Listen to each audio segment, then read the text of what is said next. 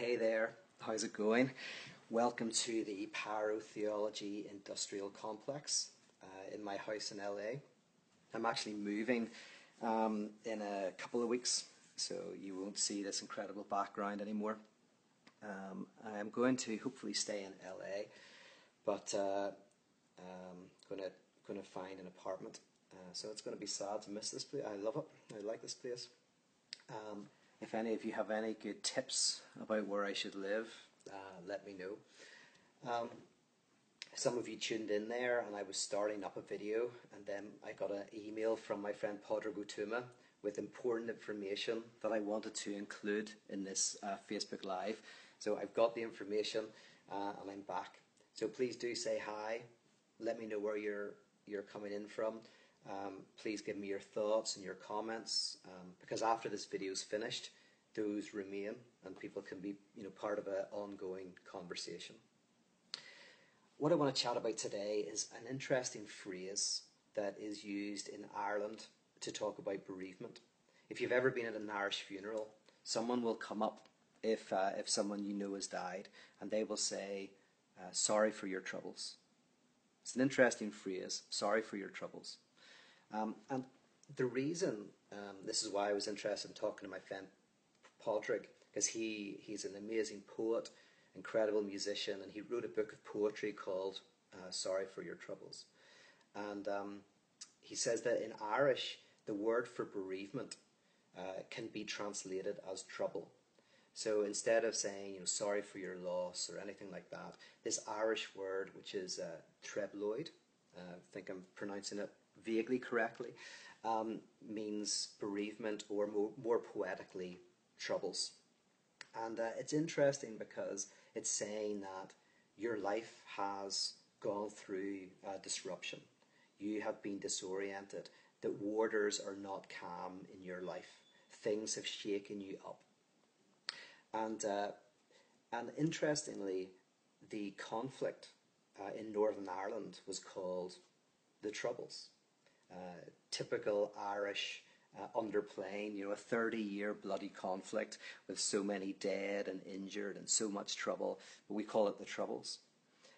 It's a way of saying bereavement, loss, violence, destruction. Now, interestingly, whenever our lives go through troubles, one of the things that we do in order to protect ourselves from the disturbance that's going on is we engage in a defense mechanism that's called splitting. Splitting is where you take a complex situation and you reduce it to a simple goody and baddie. I am right and the other person is wrong. There's a book called Why Do I Do That by Joseph Burgo, and he has an example of splitting which I think helps to express the mechanism. He talked about a family he knew whose son was murdered by this drug cartel. And what happened is the family all gathered around. They all sought justice for this murder, and eventually the person was caught and put to trial. But during this, one of the family friends said to them, listen, your son was no angel. He was part of the same group. He was dealing drugs. He was part of that underworld. Now, at that time, the family could not cope with that kind of idea. So they said, you're no longer our friend. They kind of excommunicated them from their circle. Because in a sense, the family needed to think of their son as good and pure and innocent. This is splitting. The world is evil out there, and our child, was an angel. And that's completely fine.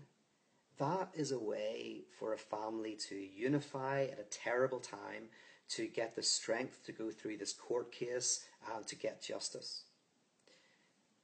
But once everything had happened, then the family were able to let the defense mechanism of splitting lower. And they were able to begin to accept a more nuanced view of the world, that their son was not completely innocent, and that actually the situation was more complicated than they had at first admitted. Now, this is not a case of them getting new information. It's not a case of somebody coming along and saying, listen, look at the evidence, right? It was already known, but it was being repressed. So that's what the defense mechanism of splitting does. You avoid thinking about the more complex issues, and you create a very simple black and white world of goodies and baddies. I mean, another example politically would be during the Second World War, the Germans were seen as evil, as bad, and the Allies as good. And anyone who came in and said, well, actually, you know what, it's a bit more complicated than that. Look at the Treaty of Versailles. Look at all of the constraints we put on Germany. Look at the economic situation. We are actually a part of what's happening there. Well, if you said that during the war, chances are you would lose your job. You could be put in prison, because it is not a point where people can hear that kind of subtlety. It's very, very difficult to do when someone is having those troubles and that disturbance in their life or in their community or in their country. Now, one of the problems with splitting, and war is the ultimate type of splitting, is that there is no novelty. There's lots of issues and that come up, but one of them, and I think one of the most important, is in splitting, no novelty can arise. And what I mean by that is, when you create a world of enemies and friends, you just want to crush your enemy. They've got nothing good to say. There's no reason to listen to them or to listen to their anger or their frustration or their fears. And you are the good and you are the pure, and you have the right answer. So nothing happens. It just, you solidify two camps and the conflict continues to happen. That's why I quote the Irish comedian Dylan Moran, who once said, war is not conflict, war is the inability to have conflict. Because in a war, you do not want to sit in a room and fight with somebody and argue and have conflict. You want to just kill them. You just want to get rid of them. You just think they're all bad, and if you could, you would just, if you had a gun, you would shoot them, or if you're a nicer person, you would want them to be raptured into the sky, taken out of the world, and create purity. Now, this is connected loosely with something that has been called the beautiful soul. And the beautiful soul describes a developmental phase where we split the world into good and bad, and we put the bad out there, and we see ourselves as good and pure. We have an idealized view of ourselves. This is the phase where a child will say, for example, there's a monster outside the window. I heard the monster, I saw the monster. Now, in a sense, that monster is not, of course, outside the window, unless just watched Alien vs. Predator and there was a monster outside the window. But most of the time, the monster is not outside the window. The monster is in the child. It is the child's fears, concerns, repression, all of that stuff is put out into the world to create a sense of internal purity. And of course, part of developing is to see that and to realize that and to work through that part of ourselves. In many respects, tarrying with it throughout the rest of our lives. So the beautiful soul, it's not just a developmental phase, it's something that you can see in adulthood that happens when we experience troubles. We go, we are pure, we are good, we are right, and they, whoever they are the evil and the bad. In Northern Ireland, for example, depending on what side you were on, the IRA were freedom fighters or terrorists. The British Army were there to protect the people, or they were a colonial army there to police and terrorize citizens. And for years, for 30 years, there was no subtlety. There was no ability to listen to the other. The other was an absolute enemy. But eventually, both sides began to realize that for progress and novelty to arise, and by novelty I mean the ability to dream up new worlds, new possibilities, new ways of living, they had to open up to the possibility that the other had something to say, that the other had some legitimate concerns and fears. Now, they didn't have to say it was all good. In fact, not at all. It was like 99% of what you think is wrong and terrible and bad. But it was like, but maybe there's 1%. Maybe there's something that we need to listen to. And then both sides were able to lower the defense mechanism, and we could talk about how they did that. It's a long, complicated process, but the process of lowering those defenses just enough to let a little bit of light in, to let a little bit of genuine conflict happen, sitting around a table, actually looking at the other and going, okay, I'm not going to try and just kill you or pretend you don't exist, pretend that your state is so far away that I don't have to think about you, I don't have to care about you. I'm actually going to listen. And that led eventually to the peace process and the Good Friday Agreement signed in 1998. At the moment, there is a lot of troubles. A lot of people are feeling disoriented concerning what's happening in the US at the moment, where I spend a lot of my time. And there is a tendency to engage in splitting. And that is completely reasonable. That is completely fine. That has to be expressed.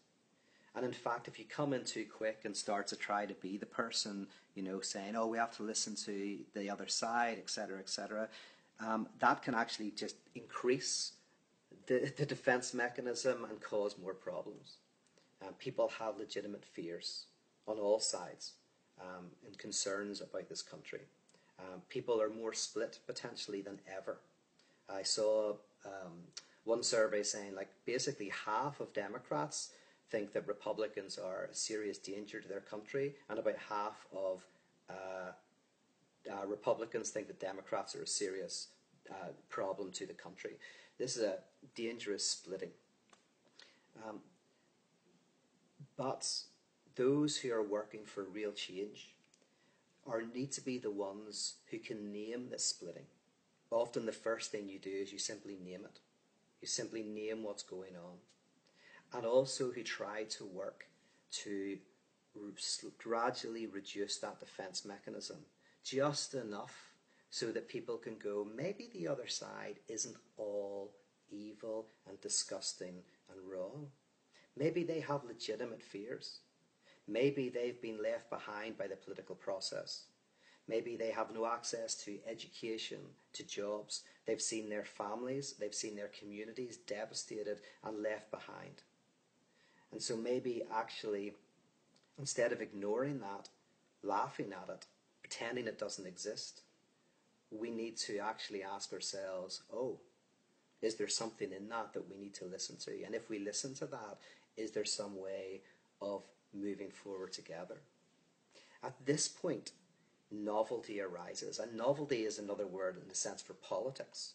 Politics is, in some respects, the art of dreaming up new worlds and new possibilities, which can only happen when the defense has been lowered enough.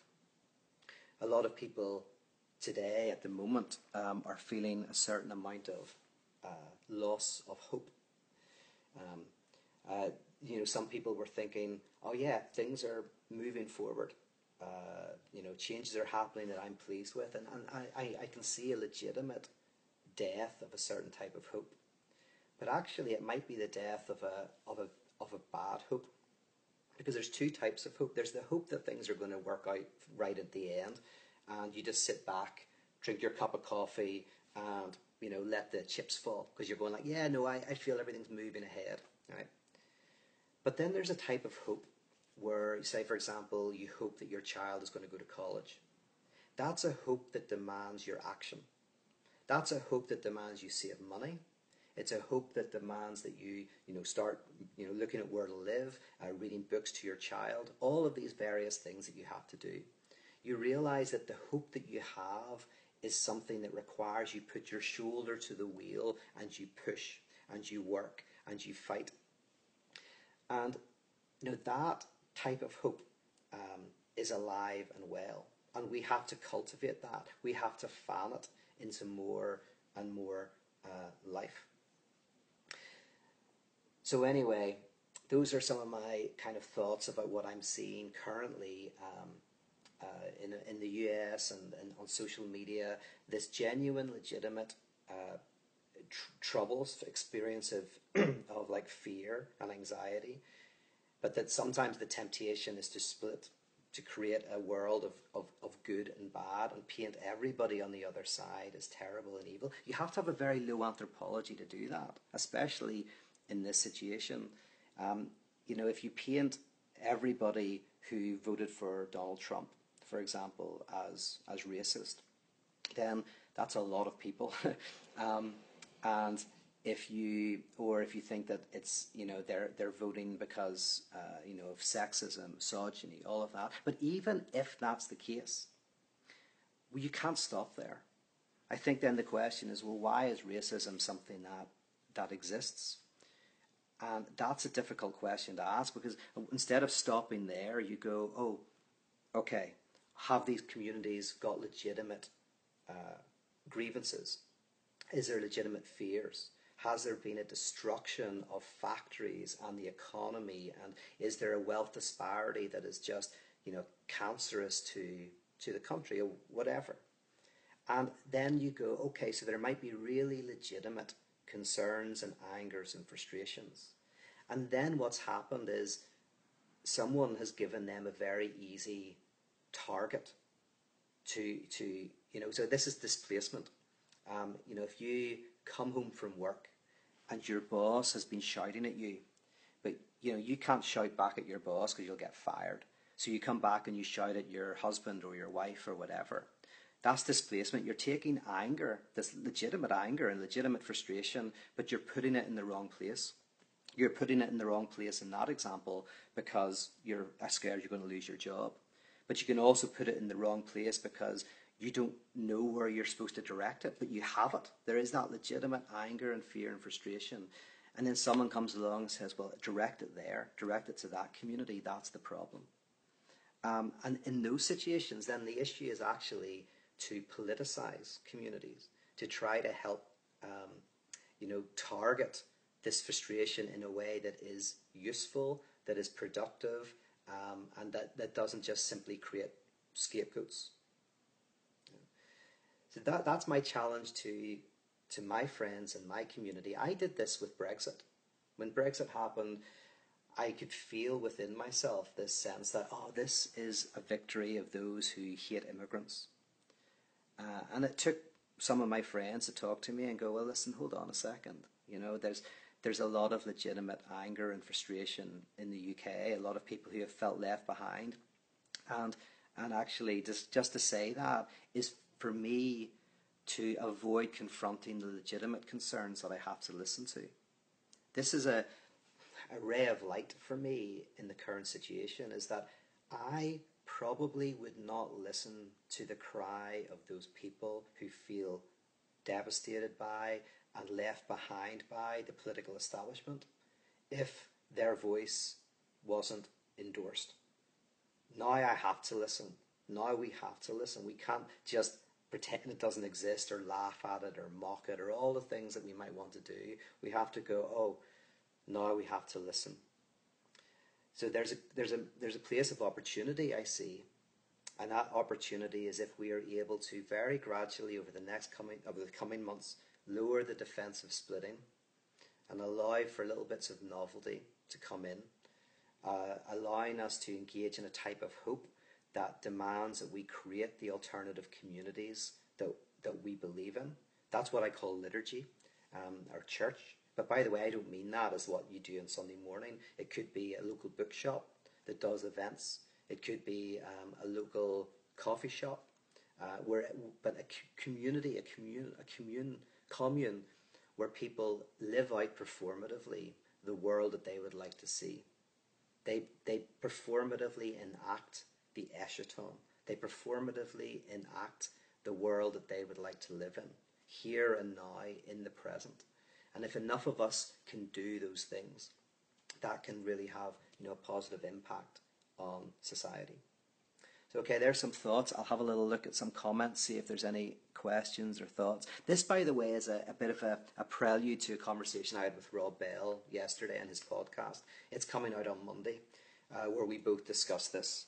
So if you like these kind of thoughts, go to his podcast on Monday, and you'll hear more about it. Okay, let's go. I'm very nervous, by the way. I have said very little because I know that even what I'm saying here could be, seen and as negative and bad and et cetera, et cetera. So I say this in fear and trembling. Okay, comments and thoughts.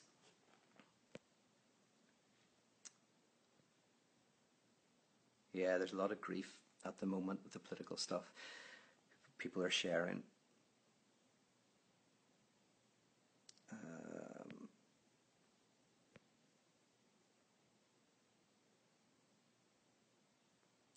Carrie says, I think it's more about political oppression than people not being able to hear nuance. Political oppression. Yeah, that could be the case. You might have to say a little bit more for that, just to, give me more context. And even if I can't respond to you, it'll be useful to hear what you think on the comments section. So please do write more of your thoughts.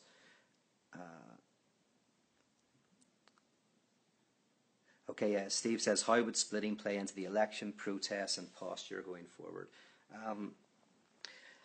Yeah, I mean, in a sense, that's what I'm wrestling with, Steve, as well, is what that looks like. Because I think there needs to be, I believe that people on all sides need to be able to express their frustrations, their fears, their anger.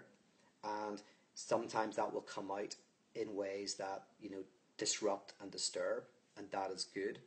But what I'm interested in is what kind of happens in the aftermath. For example, what's interesting is people and students are protesting at the moment. They are actually getting on the streets, expressing themselves. I think that's amazing. I think that's really powerful. And I believe that will open up and lead to more nuance and discussion. I heard there's a French philosopher, Alain Badiou, who I just heard a few days ago. He's speaking in LA, and he was talking about war and politics and the connection between the two.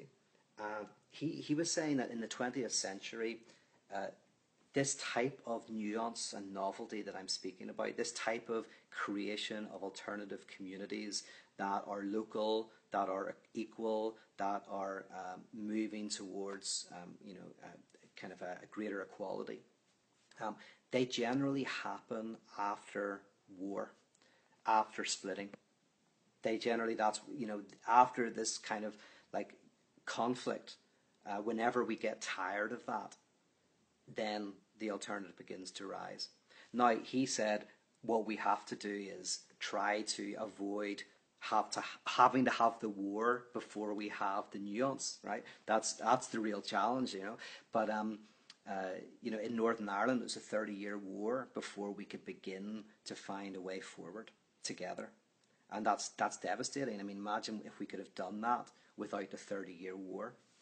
So the big thing for us, and I think if we want to be workers for real transformation in the world, is we have to find ways of, yes, having these revolutionary, insurrectionary collectives grow, but to try to avoid violence and death and destruction that often precedes that. And, maybe that's utopic, maybe that's impossible to do, but, that is the hope, and that is the work, I guess, in many ways. Let's see.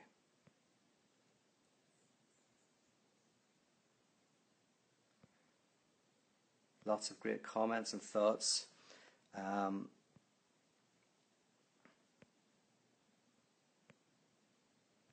see.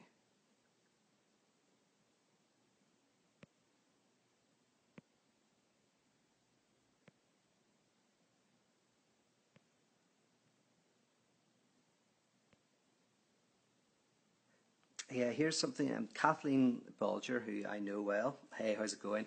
Says, I wonder if it's a legitimate grievance for the perceived dominant group, white males, to grieve the loss of their political dominance. That gets to the core of this because, in a sense, there is a very, that's one of the ways that this is being read, is kind of, this is like those people who are in power wanting to maintain power. I got to be honest. I think in this election, that's Hillary Clinton. Now, in the sense, and whether you agree with her or not, I actually think that she was more beloved by Wall Street, the media, and kind of the intellectual elites of the country. If you look at where the votes took place, it's of course the coastal things. It's where I live, LA, among my community, and I have to be honest, the people I hang around with are people who have influence.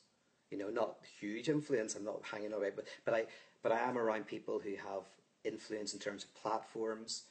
They are musicians, or they're actors, or they're making movies, or whatever. They are, in a sense, the powerful people in America, and all of them were pro Hillary. I'd say there's nothing wrong or right about that. It's just the experience of mostly it was the college educated, powerful people.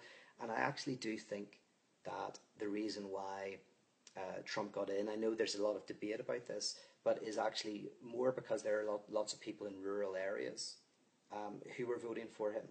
Lots of people who have no voice, who in LA we just laugh at. And there's all these jokes. Basically, they're hicks, they're rednecks, they're nobodies, they're nothings, they're just racists.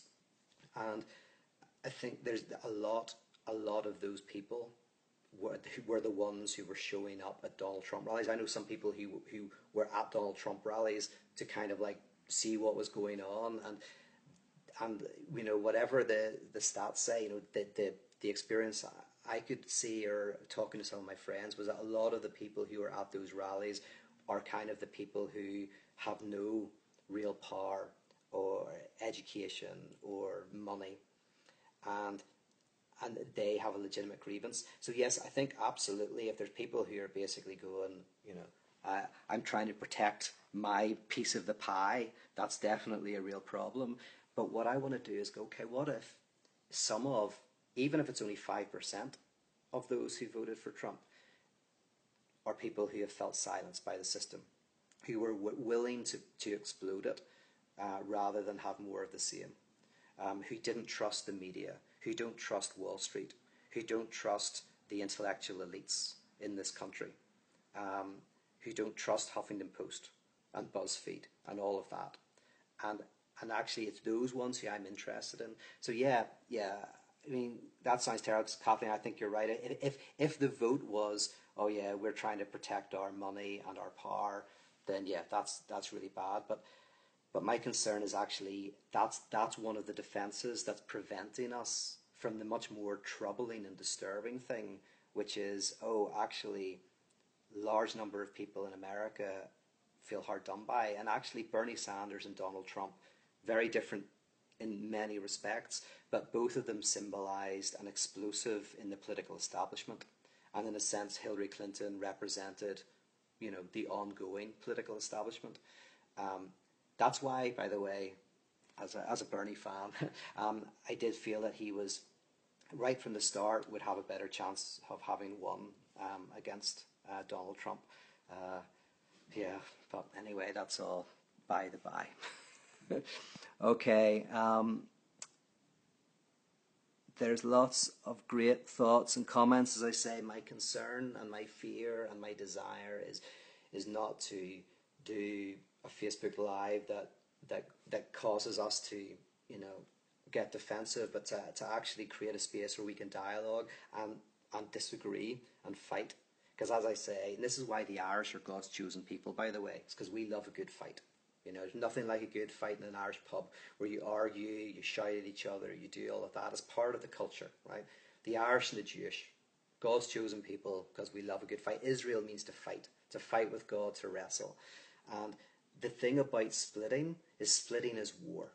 Splitting is not conflict, splitting is war. And war is the inability to have conflict. When you lower splitting, that doesn't mean that you're not taking seriously conflict. It means you're going to take seriously conflict. It actually is going to happen. When you break up with someone, you can often split. Oh, that person I went out with, they were evil, wrong and bad, and I was all good. But the problem is, if you cannot get over that eventually, it will destroy your life. You won't be able to move on. You won't be able to imagine new worlds, new relationships, new ways of moving forward.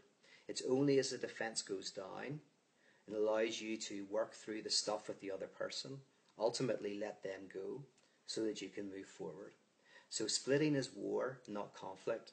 Lower splitting so that real conflict can happen. The moment that we're fighting back and forth and willing to stay in the room and keep fighting is the moment when cracks of light happen, possibility enters, novelty enters. But of course, it's fire. This is fire. Fire warms you, and fire cooks your food, and fire can burn your house down and kill you.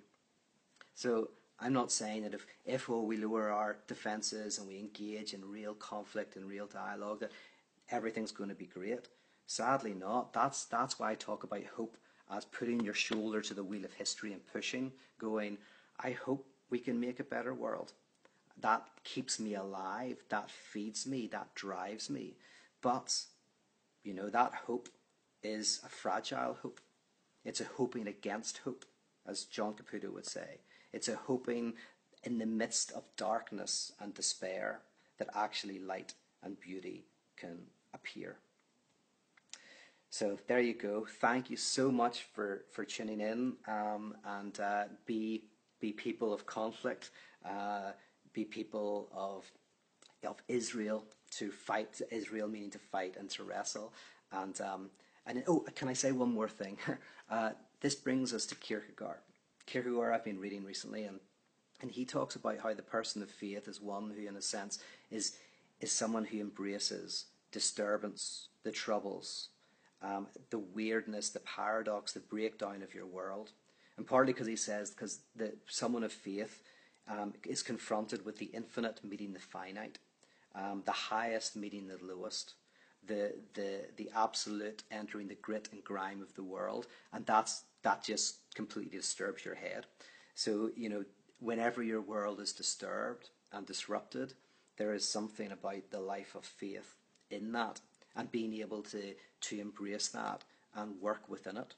So, maybe Kierkegaard has something interesting to say about this. That could be the next Facebook Live. Anyway, thank you for tuning in. Have a great day, and continue to fight for the good.